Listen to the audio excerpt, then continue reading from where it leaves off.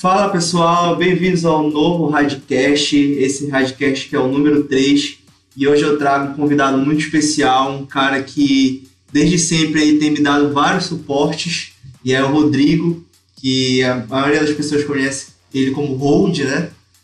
E é isso, bem-vindo aí ao Radcast, vamos bater aquele papo.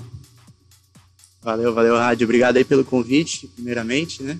É sempre um prazer aí estar participando e podendo trocar uma ideia contigo. E bora lá, vamos começar. Então, eu queria que tu começasse te apresentando um pouco, falando dos teus projetos atuais, do que vem pela frente, da tua carreira, dos teus lançamentos e etc. Então, vamos lá. Para muitos aí, como ele já tinha falado antes, eu sou o Rod. Hoje eu tenho meu projeto chamado Rod. Tenho vários lançamentos aí na cena nacional, por gravadoras como Hub Records, Clandestine, Heaven Beats. Também já lancei por gravadoras gringas como a Baikonur Records. Tive um suporte grande recentemente da Blank Audio, postou uma música minha lá. E é isso atualmente, acho que é o que eu posso falar do que o Rod hoje em dia, o que é o Rod. Teve o suporte do Pirate Snake também, né? A gente está fazendo várias músicas, já fizemos uma música chamada Like Party, que teve grandes suportes, teve suporte do Diplo, né, que foi, acho que, o maior suporte que a gente teve hoje, até hoje. E a gente está com mais 2 tracks para vir aí, uma chamada Yo Mama e a outra chamada Pop the Pussy. E estão vindo bem forte aí também, e estamos na expectativa aí. Safo. Conta um pouco pra gente como foi a trajetória do teu projeto até aqui, que ano ele começou, quais foram as felicidades e as dificuldades, né? Porque, enfim, o pessoal só gosta de falar das felicidades, mas eu acho importante falar das dificuldades também. E fala um pouco aí como foi o teu projeto, qual foram esses problemas e deixa aí depois uma dica pro pessoal que está começando. Cara, então, eu comecei a fazer música, produzir, foi ali por volta de 2011, mais ou menos. Eu era bem eclético na época, não gostava muito de eletrônico, assim, que antecedia esse ano, né? Mas eu gostava muito de editar coisas, editar vídeo, até editar áudio para cor dos vídeos e tal. Mas como hobby, né? Não era nada, nunca pensei em trabalhar com isso. E um dia eu acabei, não lembro como é que foi, mas eu acabei escutando aquela música Levels do Avicii, que era recente a música, né? E eu achei, tipo, porra, do caralho, uma melodia que fica na cabeça. E a música, o principal da música era a melodia, que era feita eletronicamente, e não o vocal, apesar do vocal ser muito top também da música, né, aquele shot vocal que ele usou, mas o principal da música para mim, o que me fez o hook da música era uma melodia e que, né, descobri que era feito no computador e tal, e aquilo me motivou para, tipo assim, pô, vou tentar fazer uma parada assim. E eu, até engraçado, eu já tinha o FL Studio na época no computador, tipo demo, assim, só pra... eu queria editar, não me lembro porquê, eu queria editar alguma coisa, botar no vídeo, e eu tinha baixado várias coisas, eu tinha trilhões de programas no computador, assim, basicamente, né? Tinha mais vírus que programa, né? Normal. E daí comecei a mexer lá, eu nem dava pra salvar, porque era a versão demo, assim. Comecei a mexer e, tipo, cara, foi...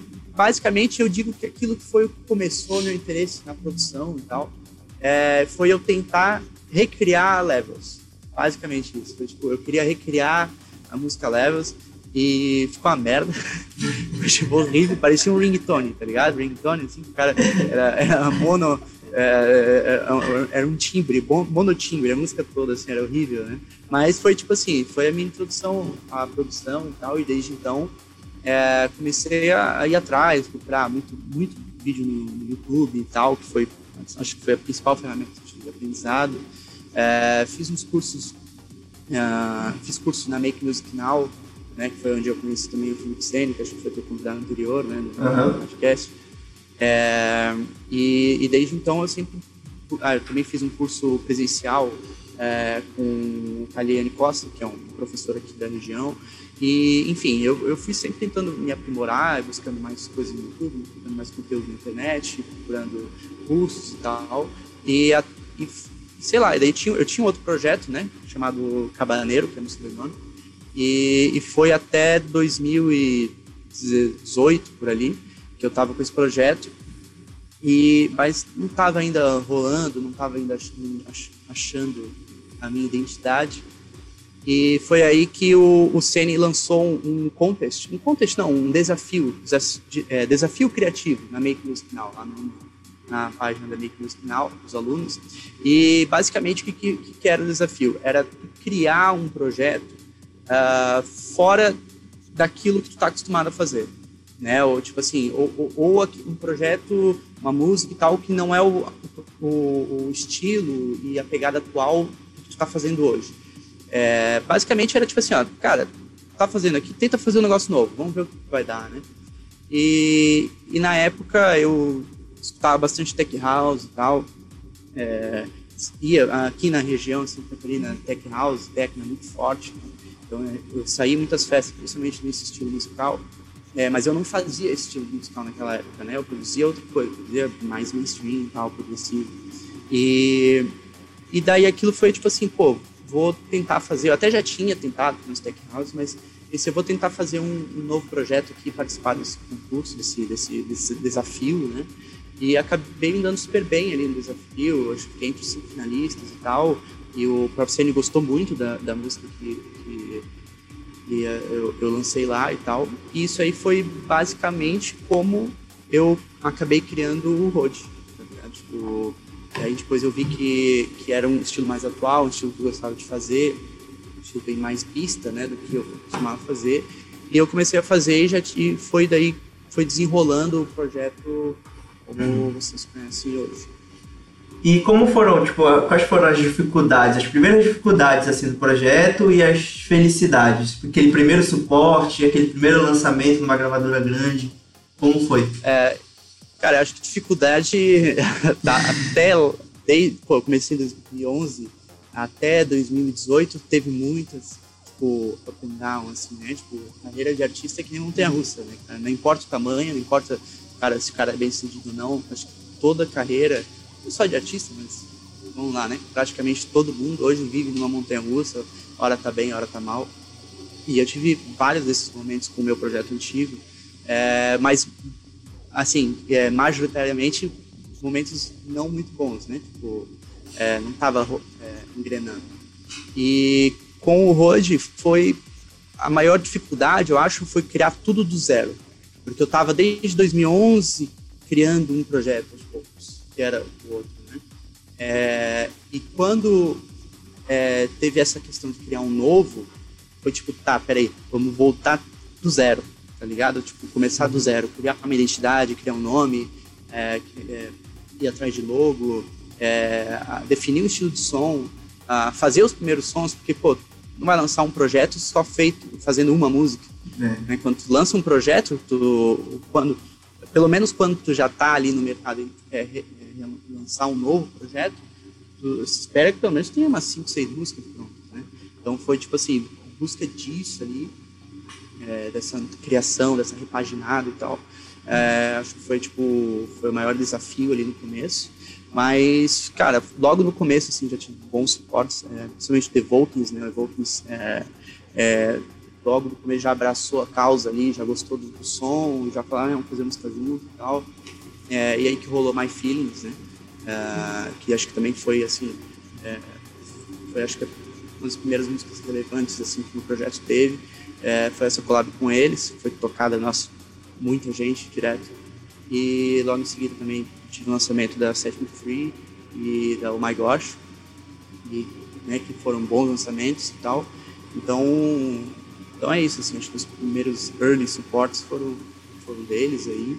E mais uma galera, agora eu não vou lembrar, mas no começo, assim, foi muito bom, assim, uma coisa que nunca tinha rolado antes, entendeu? Com outro projeto.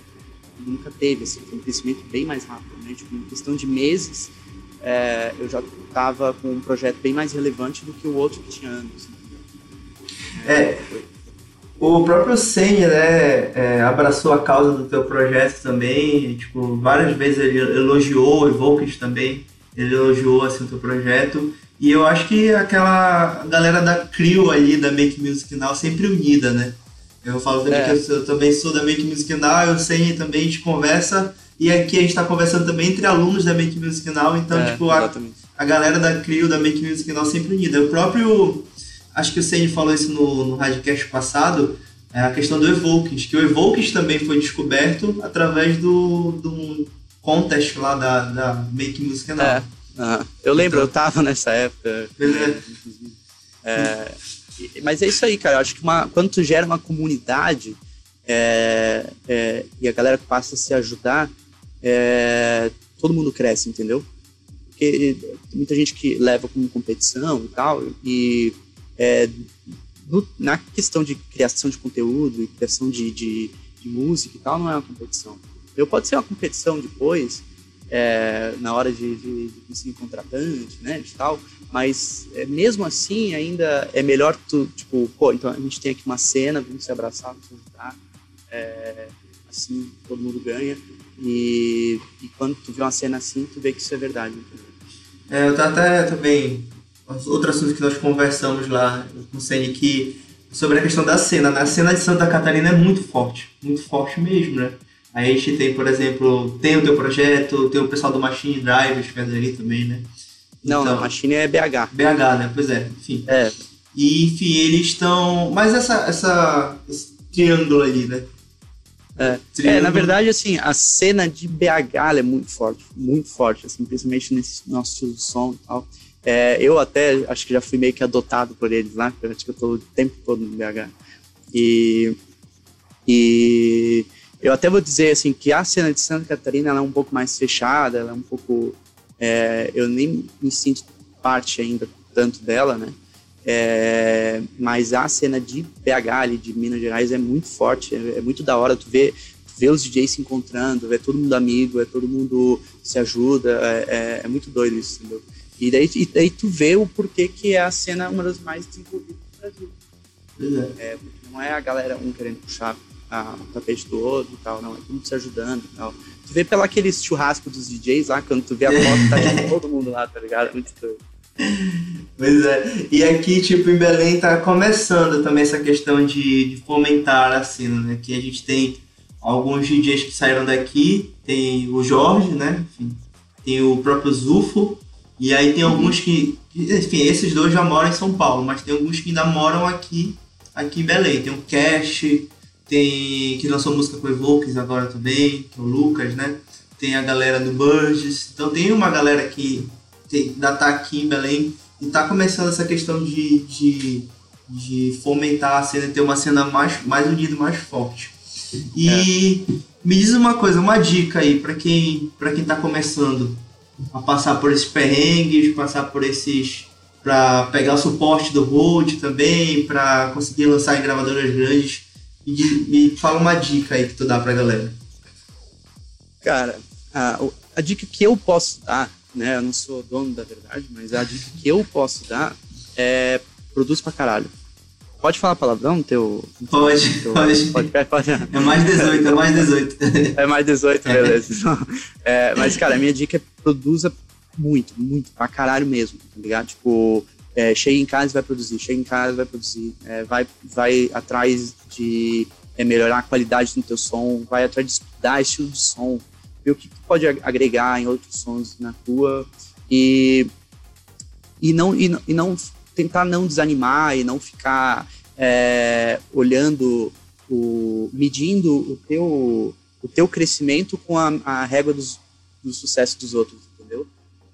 Quando tu vê aquele cara estourou em 3 meses, não coloca isso como, tipo, se eu não estourar em 3 meses eu sou um merda. Cara, tem um cara que leva 10 anos, 20 anos, entendeu? Tem diversas histórias de pessoas bem-sucedidas que foram, só ficaram bem-sucedidas depois mais velhas e tal. Então, nunca meça o seu sucesso com a regra dos outros, porque isso vai te desmotivar e vai te jogar para trás, entendeu? Vai te dar ansiedade. Acho que hoje a ansiedade é um problema que grande parte dos artistas aí, né? Não só dos artistas, mas de toda a geração da galera aí. Então, pra mim, essas duas dicas. Tipo, trabalhar pra caralho, produzir pra caralho, essa é a única forma que eu conheço, pelo menos, de tu melhorar. Pega uma música, termina ela, né? Não faça uma música e pare na metade, porque daí tu não acaba ficando sempre parado, mas faz uma música, termina, fica um lixo, beleza, começa outra. Não pega aquela e começa a arrumar, entendeu? Começa outra. Vai fazendo música. Tu vai ver que fazendo isso, tu vai melhorar muito em pouco tempo. E quando tu começa a realmente fazer um som bom, um som que as pessoas gostam, de qualidade, elas não têm como te ignorar. Entendeu? Esse negócio, mas a panela, não sei o que, os caras não querem nem saber. Cara, se tu estiver fazendo um bom trabalho, música boa, as pessoas não têm como te ignorar. Elas vão querer a tua atenção, elas vão querer estarem contigo, elas vão querer fazer collab, elas vão querer lançar a tua música. Então, se tu focar na qualidade, se focar na qualidade do teu conteúdo, as coisas começam a andar. Eu sou a favor disso também, que eu sempre... Isso que tu falaste é uma coisa que eu também carrego como bandeira, né? Que quando tu tá fazendo um bom trabalho, não tem como, isso é impossível, as pessoas te ignorarem. Porque, cara, o teu trabalho não pode ser ignorado, sabe? Enfim, quando tu tá uma sonzeira aí... E vai contra, né? Porque hoje tu pega aí um Senna aí, que é um grande sabe como é que fala? O cara descobre novos talentos, né? Ele tá atrás disso, entendeu? É um cara que trabalha atrás de pessoas que estão fazendo trabalho de qualidade. Então, e tá cheio de cenas da vida por aí, entendeu? Então, tipo, quando tu começa a fazer um trabalho bom, as pessoas começam a vir. Obviamente que tu também tem que se esforçar para pôr o teu trabalho à vista, tu tem que fazer um bom trabalho em identidade visual, comunicação e tal. Mas eu acho que a principal ingrediente ali para tu crescer na carreira é a qualidade, a qualidade do teu conteúdo, da tua música, né? Isso é o principal. Pois é. E pra gente entrar aqui no último quadro do nosso Radcast, queria que tu falasse um pouco sobre... A gente vai bater um papo sobre produção agora, sobre musicalidade. Eu queria que tu falasse um pouco pra gente... Quem são os teus artistas, né, de referência que tu tem escutado muito e tu tem ali, todo artista tem seu artista de referência. Eu queria que tu falasse também pra gente o que tu usa assim, de plugin, qual é a tua DAW, o que tu tem no teu estúdio, teu fone, teu monitor. Eu já sei ali um spoiler que é o KRK, né, que tu usas. E... por último, que tu desse uma dica de produção aí pra galera. Cara, de referência, eu sempre acho muito difícil responder essa pergunta, porque a cada dia eu escuto um cara novo e, tipo, porra, caralho, que massa esse som. Eu até, tipo, eu me apego mais numa música específica do que no artista, hoje em dia. Né? Dificilmente eu tenho artistas, assim, que, tipo, porra, eu escuto o cara e falo, toda a música dele é boa. Eu geralmente pego aquela música, gosto dessa música, eu quando gosto de uma música, eu escuto ela no repeat, assim, absurdamente, até enjoar.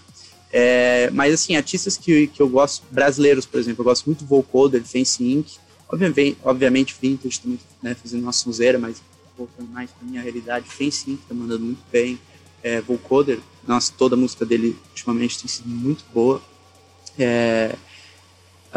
Internacional, daí acho que tem muitos, assim, né? Toda essa galera aí, Solardo, o próprio Fischer, assim, nas últimas que tem lançado, Chris Lake, eu acho, eu até não sou, não toco tanto o estilo do Chris Lake, mas eu acho um baita produtor e as técnicas que ele usa de produção são muito boas e são técnicas que eu uso bastante, questão de samples, né? Pegar um sample e transformar ele, eu acho isso muito legal, isso é uma das formas que eu gosto de produzir.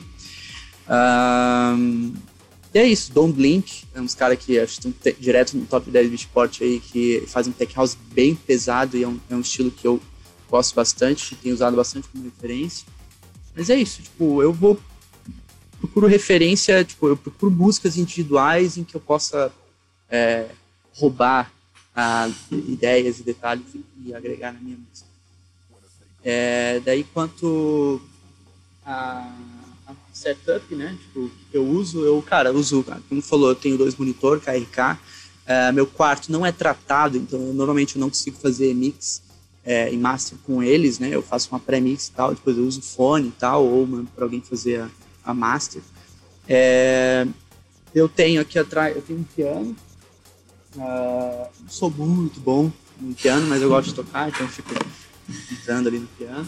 Eu tenho mais um teclado aqui que não vai dar pra ver, mas é um Yamahazinho bem lixo. Yamaha? Não. Yamaha. Bem lixo, ele não tem nem a sensibilidade das teclas, entendeu? Tu aperta, não importa a força que tu apertar, é um som só, assim. Ele é quase um brinquedo, ele nem é um instrumento, né? Mas às vezes eu ligo ele no MIDI para fazer ter um teclado MIDI. E uma placa de áudio, uma Focusrite 2.2 ali, que é a standard, assim, né? Então, basicamente é isso, cara. É o computador e 2 caixas de som. Eu tenho os fones de ouvido. Fone de ouvido, eu tenho esse aqui, que eu não uso muito para produzir, eu acho ele meio baixo, e eu até ligo ele num amplificadorzinho, um mini amplificador, mas ele é um fone semi-aberto, AKG K240 Mark II.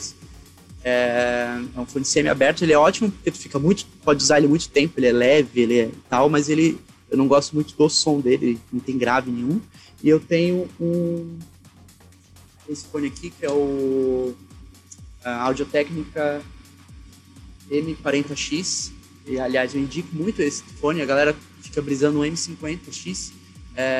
O M40X é um pouquinho mais barato, e quando pega a análise técnica de vários especialistas do YouTube, né, a galera sempre fala que o M40 ele é mais flat. Então, se tu quer usar um fone para fazer né, se tiver não tiver um budget tão alto e quiser um fone que vai ser bom para produção, vai ser bom até para tu fazer uma mix massa, pega o M40X, que ele faz o trabalho. E eu tenho esse microfone, que é um da Audio-Técnica, que eu esqueci agora qual é o modelo, é o ATM 200